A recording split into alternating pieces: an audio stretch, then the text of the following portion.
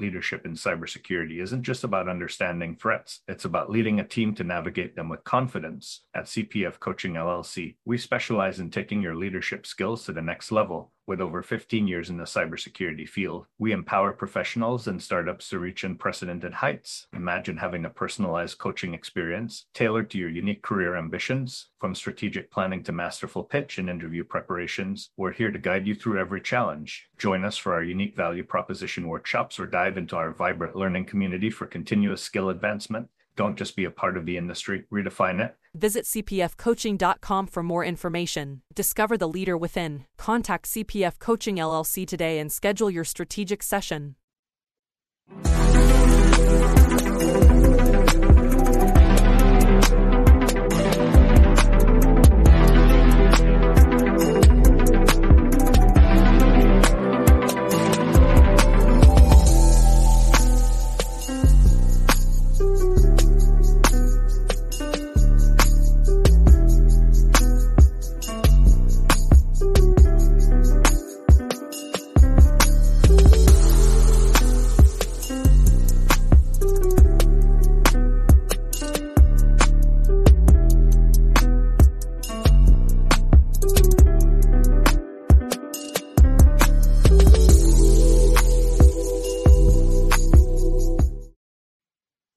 Welcome to another episode of Breaking into Cybersecurity, where we share the cybersecurity journeys of individuals that have broken into cyber so that you can have a role model and tips and tricks from someone that has done it themselves.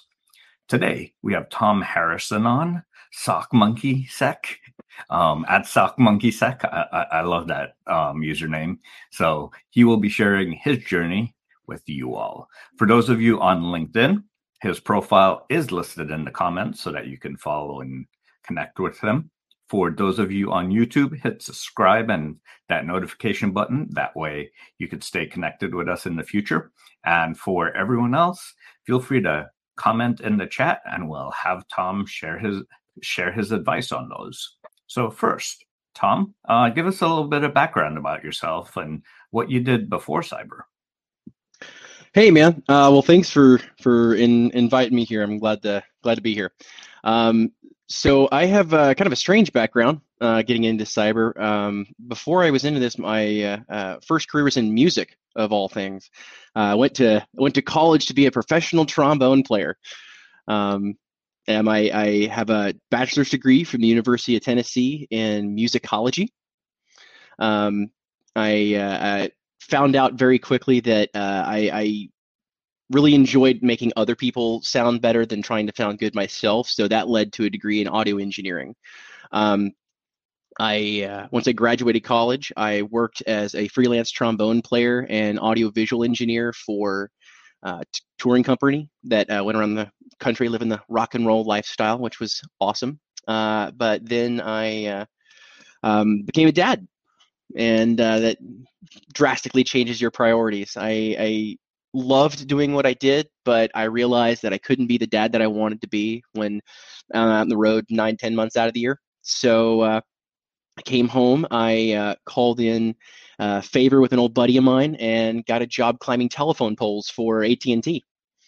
That was again, big change, but it was a great opportunity. I got to learn a lot about basics of networks and things like that. And there was an amazing program through the union there that would help pay for us to go back to school. So as part of that, I went back to school at Western Governors University, got my bachelor's in network operations and security. And remember, I couldn't tell whether I really wanted to get into networking or security, but when I took that first security class, I fell in love with it, and I said, this is absolutely what I want to do. I got bit by the bug, and then shortly after, I got my first job as a SOC analyst. Well, let's kind of talk about that. So you went from doing trombone to climbing telephone poles. Yeah. I'm guessing while climbing telephone poles, you might have had to do some troubleshooting, but was there any interactions with computers or interest in computers before then? Oh yeah, I mean, as most folks here, we've always been had a knack for computers. As most of us start out, we are our family's tech support, fixing emails and screensavers and broken web issues and things like that. Um, but I've always had a knack for it. I always, of course, loved video games, and I was really big into emulators, and that was my first foray into software and tweaking of the operating system to get things to work, which was really fun. Um, my dad was into IT when I was younger. He was a system administrator for a bank in North Carolina, and he would always be bringing home his MCSE textbooks, and I would see him working it remotely late at night, and see him working on a command line or something like that. And I always thought it was just so fascinating because it was strange. It looked cool to me. So why go into trombone then? Um, it was I always loved music as well. It was interesting. I remember back in fifth grade when uh, we first started getting into music, and they have this line of different instruments along the wall, and you get to pick out the first instrument you have for orchestra or band or something like that. And I remember seeing the trombone, and I was like, that doesn't have buttons or strings, or like how does that work? And I was curious. I wanted to know how it worked. So I that's why I picked the trombone, and it was a blast. I've played in a couple of really awful high school bands, and actually got a scholarship to University of Tennessee to play in the marching band. And I mean, music has always been a passion in my life, but there's no law that says you can't have more than one, right? That's true. That's true. Okay, just trying to dissect the mind of the hacker and see where the hacker mentality comes from, and it looks like it might have been inherited. So Yep. you joined AT&T. They kind of provided you with this training. Was this a lateral transfer in AT&T to your first stock, or what was the journey there like? So AT&T, I mean, it was a fantastic job. I was in an interesting position they called the universal technician. It was they were trying to consolidate a lot of the roles, and they were testing out a theory where they wanted one person to do just about as many of the field tasks as possible. So everything from climbing a telephone pole and hooking in wires to setting up fiber optic ponds at customers and businesses to configuring routers and firewalls to make pinholes for people's security cameras and everything in between. Um, it was phone troubleshooting, setting up voice networks, video networks for their video services, and anything and everything. So it really, like you said earlier, it was first and foremost a great intro to basics of networking, IP addresses, ports, physical cabling and connectivity. Troubleshooting was a good chunk of the job, and that analytical diagnostic mentality was a lot of that training, and that I really loved. So you did your training, and then you were looking for your next role. What was that search like? Well, at the time, they had not yet purchased Alien Vault and gotten all of those services going on, but that would have been an awesome opportunity there. But I knew that I wanted to be a SOC analyst at that point. I'd gone through my training, got through my degree, and I'd been bitten by the bug. So I started trying to figure out where could I go. There wasn't much opportunity for transfer within the company, so I started looking locally. And I'm in Knoxville, Tennessee, so we're close to Oak Ridge. There's a lot of military defense contractors up there. It's slowly becoming a pretty big tech hub. And I found a sock actually a mile and a half from my house. Rode my bike to it a couple of times. It was Sword and Shield at the time, which is now Vertium, and they gave me my first shot in security. So was that like the only job that you applied for? Like how many SOC roles did you apply for before you got that one? I applied to a couple of others. I applied. There was one over at Oak Ridge National Labs. There was a couple other firms that are up in Oak Ridge, and this one I applied to, and I kind of realized something in looking at the application. They put in part of the job posting. This is a third shift position in all caps, and I was like, uh, does that mean they have trouble filling this because people don't want to work third shift? So I didn't have a problem working with third shift. I mean, being an audio guy, I'm well versed in being a night owl.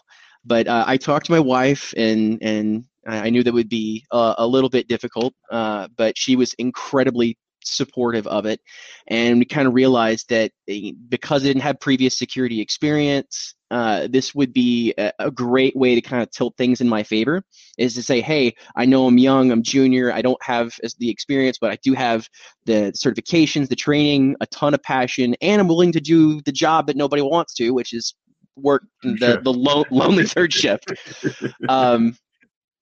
So that being able to do that, because the hiring manager actually reached out to me twice and said, "Are you sure about this? This is a third shift job." I'm like, "Yes, I know it's a third shift job. I am 100% okay to work a third shift job. Just give me a chance." And they did. They granted me the interview. So Nice. What was the interview like when you're going from your everything troubleshooting to trying to get your first SOC analyst role? Because I think there's a lot of SOC analysts out there that aren't sure what you're walking into when you're having that first SOC analyst interview. yeah, so I found that it kind of varies between place to place, because you have some groups that are looking for, like, hey, I have an immediate need. I need somebody who's competent just so I can bring you in with as little training as possible and get you to working because I got too much stuff on my plate. Others, larger, more structured groups are, hey, we're willing to bring you in, we're willing to train you. We're just looking for someone with passion and potential.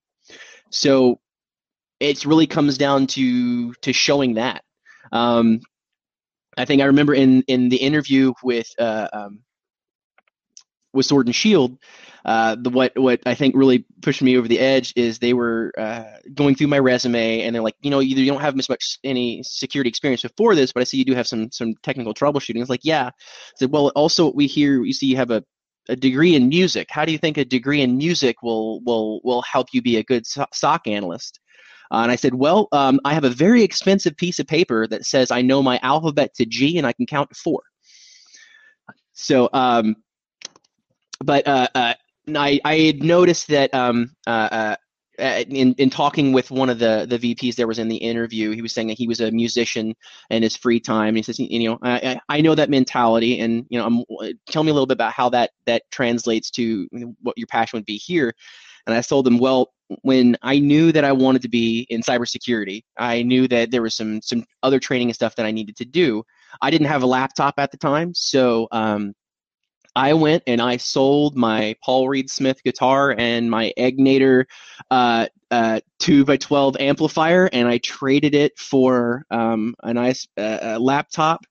And so I could, and just specifically so I could install Linux on it, and I could learn Linux, and I had a mobile setup where I could train whenever I was out working or something like that. And I just remember seeing the guy's face. He was like, "Oh, why did you do that? Like, I appreciate the dedication, but oh, that pains me." I was like, "Yeah, it pained me too, but it's sometimes you got to make sacrifices in order to make some of those bigger changes." And it was fun, but I knew that's where I wanted to go, and I was willing to do whatever I needed to do to get there. Yeah, nice. That definitely shows dedication. One of the questions that we have from the audience is, do you think being able to read music helps you see anomalies on a dashboard?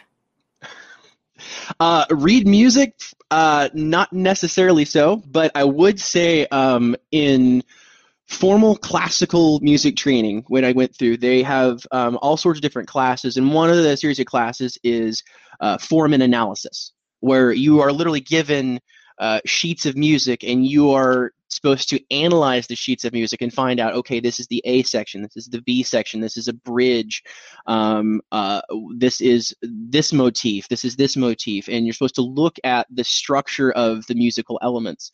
And that honestly was probably one of my first forays into seeing analysis and patterns.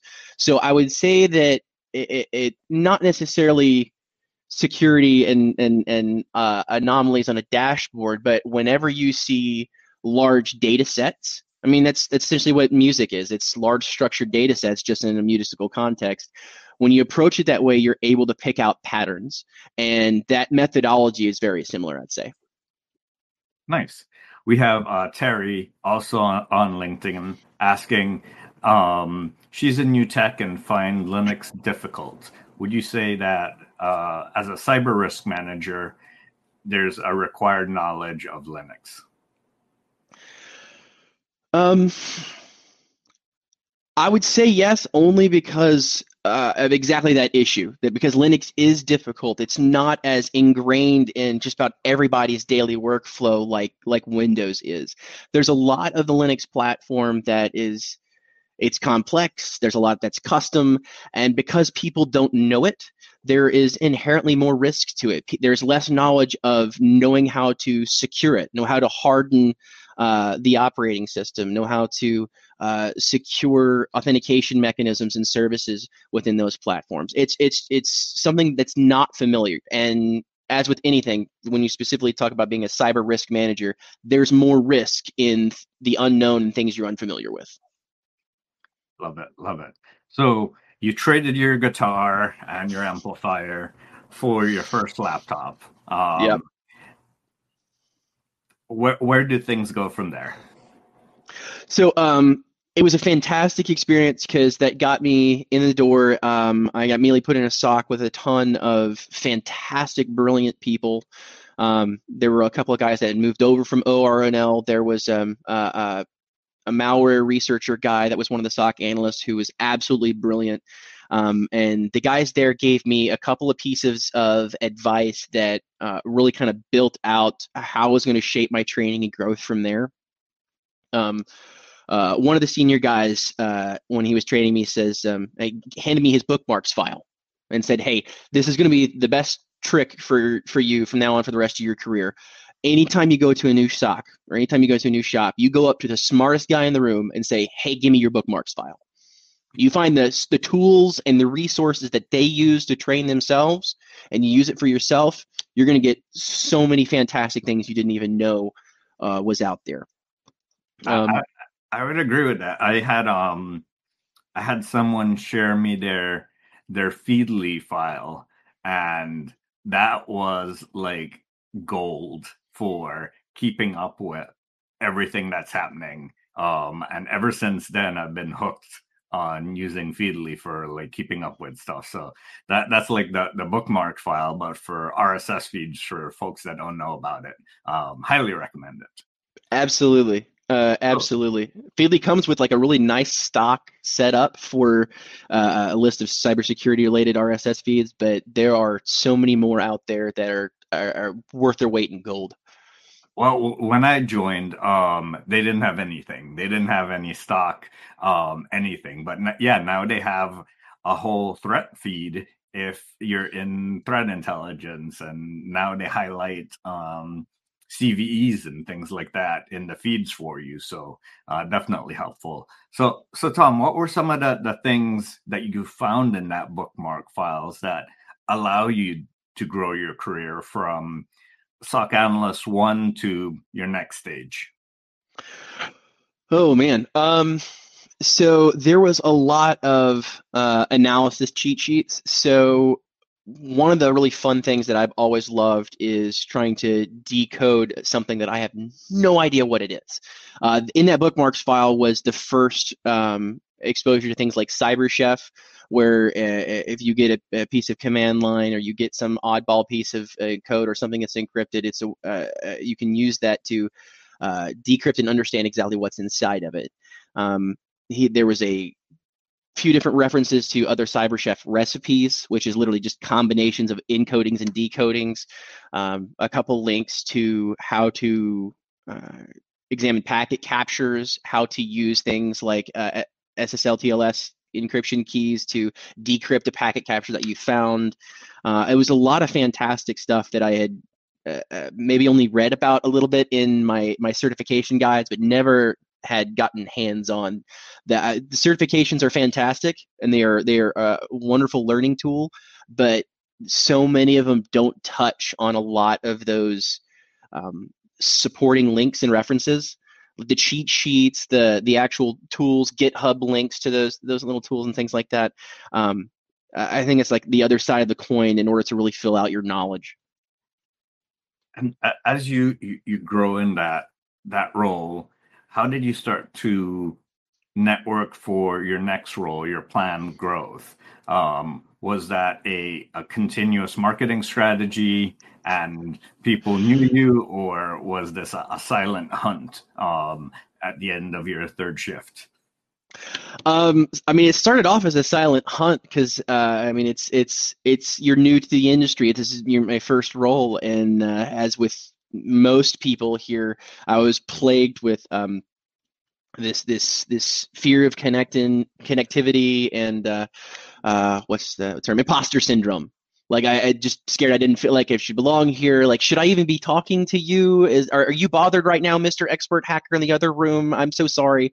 And then after slowly starting just working up the courage to talk to people, because like the actual SOC area was right next to the labs where all the red teamer guys were, starting to realize that that's not at all the tone of this industry. I mean, it started with the folks over at Sword and Shield, and I've noticed this everywhere else I've gone. Everyone has been so eager to talk and train and connect and network, and really all you have to do is take that first leap and just say, hey, I'm so and so, I'm here to learn. Would you be willing to teach me anything? And it was a bounty of resources after that.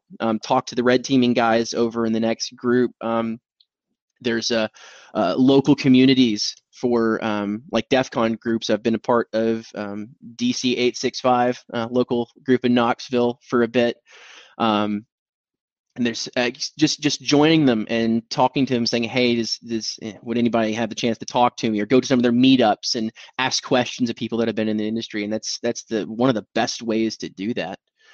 I actually met a guy through playing my Tuesday D&D group, who worked up at SAIC, big military defense contractor up in Oak Ridge. He's a project manager up there, and I got to talking to him and noticed that they happen to have a shift lead position up there, tier 2 position, and there wasn't one available at Sword and Shield, and so I figured, well, I mean, maybe that would be a good chance to move into something different instead of the MDR space, move to an in-house SOC and see that's like, and that's how I got the next step. Nice. So you're combining your interest for the industry plus your own passions for D&D, which most would consider your hobbies, and combining them together, and that's how you find your next role. That's great, because I think a lot of people forget to think about their other networks in the same way when you're job hunting. So that's great that you highlighted that. So how did your next role go from that military contractor? That was fun. It was a big shift. So for those working in a SOC, working in an internal SOC for a company is surprisingly quite different from working in a SOC for an MSSP or an MDR. The ability that you have to look into a network is very different. Of course, the scope is much smaller because you have one network versus 100 or 1,000 or whatever you have. But with the internal SOC, you're able to dig in a little bit more. You're able to reach out to people. You're able to talk to other departments. So like prime example is if you have a security alert for some suspicious login for someone who says, hey, they're logging in from Madagascar or something for the first time. In an MDR or an MSSP, all you can really do is create a ticket, send it over to the customer and saying, hey, they're logging in from Madagascar. Are they supposed to be doing that? Well, in an internal SOC, you can track it down a little bit. You can check internal records for vacation schedules. We can reach out to that person's manager and say, hey, are they supposed to be, traveling and working remote or something like that? So there's a much greater opportunity to kind of dig into the bottom of an issue or an incident, get closer to the incident response side of the house. But it was a blast. Worked as the shift lead, moved from thirds up to seconds, then from seconds up to firsts. Once I got on first shift and realized what working in the daylight was like, I never really wanted to go back. But I am appreciative of the opportunity to move up. Yeah. Earlier in my career, I worked in a data center. Similar to your AT&T role, I did everything in the data center that was physical. So pulling copper, pulling coax, pulling fiber, pulling Ethernet, troubleshooting, creating loops, and understanding all about those physical networks. But that was a third shift role, and that does weigh on you a lot when you think about it. Well, the other hidden benefit of third shifts is so think about all the different security alerts and issues that you have to investigate as an analyst and responder, and how much of those are human based. So if you're on third shift, all of the weird login issues that create a bunch of alerts at 8 a.m. when everybody logs in, they don't happen during the middle of third shift. So you get to see almost a completely different slew of things to investigate. There's more activity from China and Russia at those times. It's because it's quieter. Sometimes you might have more downtime waiting for more alerts to come into the queue. So there's more time for training. There's more time for threat hunting. I really use third shift a lot for that training. I did a lot of my own personal growth. That's when I got my CISSP by studying that in the middle of the night. I did a lot of training with my team then, helping them get through some of their introductory certs when I was a shift lead. So there's a lot of advantages to that as well. Nice. Glad that you highlighted them as well, because that's definitely true. And as you think about internal SOCs versus external SOCs, which one do you prefer?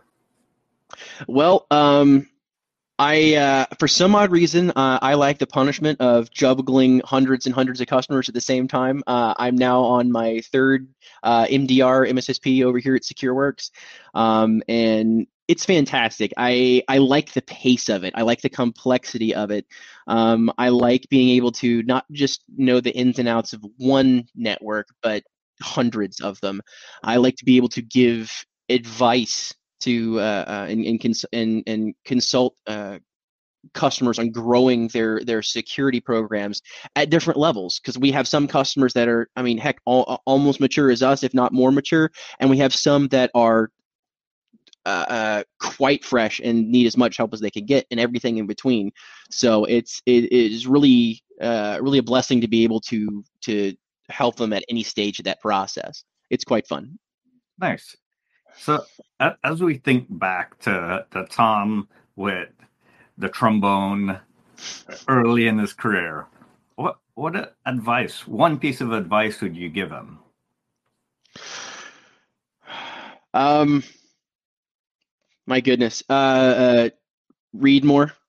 It was I was not the best student my first time around in college. My grades were not what they should have been. I was not as passionate about it as I am now. Now I kind of kick myself in the pants because I wish I was as passionate about learning as I am now as I was the first time around in school. Mm-hmm. Like now that I've been in the industry, I've been bitten by the bug. It's not a job. It's a whole lifestyle. I mean, my wife has fussed at me for the past couple of Christmases because she'll say, "Okay, write down a list of the things you want for Christmas," and I'll give her a list, and she's like, "This is all books. Why are you giving me a list of all books? Get me something fun to put on here." I'm like, "No, I just want books. I want to read more books."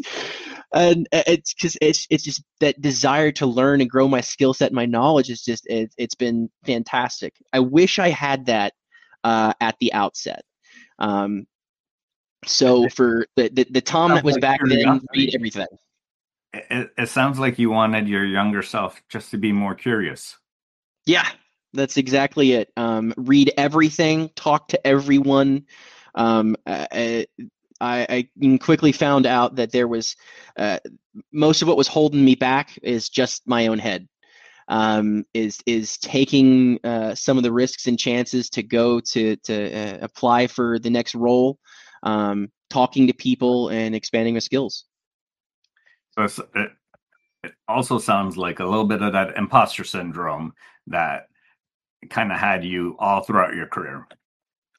Yeah, I mean, I still struggle with it. I mean, heck, now I want to get a presentation I have to give up to a director or a VP.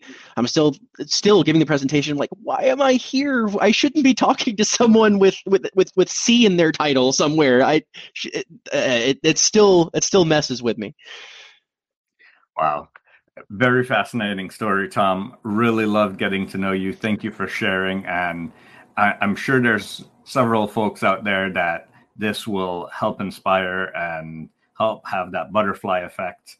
For those of you watching after the fact, please share this with your friends and family. We need a diverse group of folks in this industry to tackle the tough problems that we're doing. We need curious people like Tom that started in music and ended up in cyber. So no matter where you come from, you have a place here, and we're willing to teach you, like Tom said. So thank you very much for joining us. Give us a review wherever you're listening to us, and share with all. Thanks, folks. In the rapidly evolving world of cybersecurity, your business needs a guide that's as dynamic as the threats you face. CPF Coaching LLC delivers unparalleled expertise to elevate your cybersecurity startup or business. With a decade and a half of specialized experience, we're not just advisors, we're your strategic partners in growth and risk mitigation. Our tailored advisory services range from immediate hourly guidance to comprehensive 3 or 6 month packages, all supported with encrypted messaging for real-time assistance. For more information, cpfcoaching.com is your destination. Forge a path to success and distinction in the cybersecurity landscape. Connect with CPF Coaching LLC today and secure your business's future.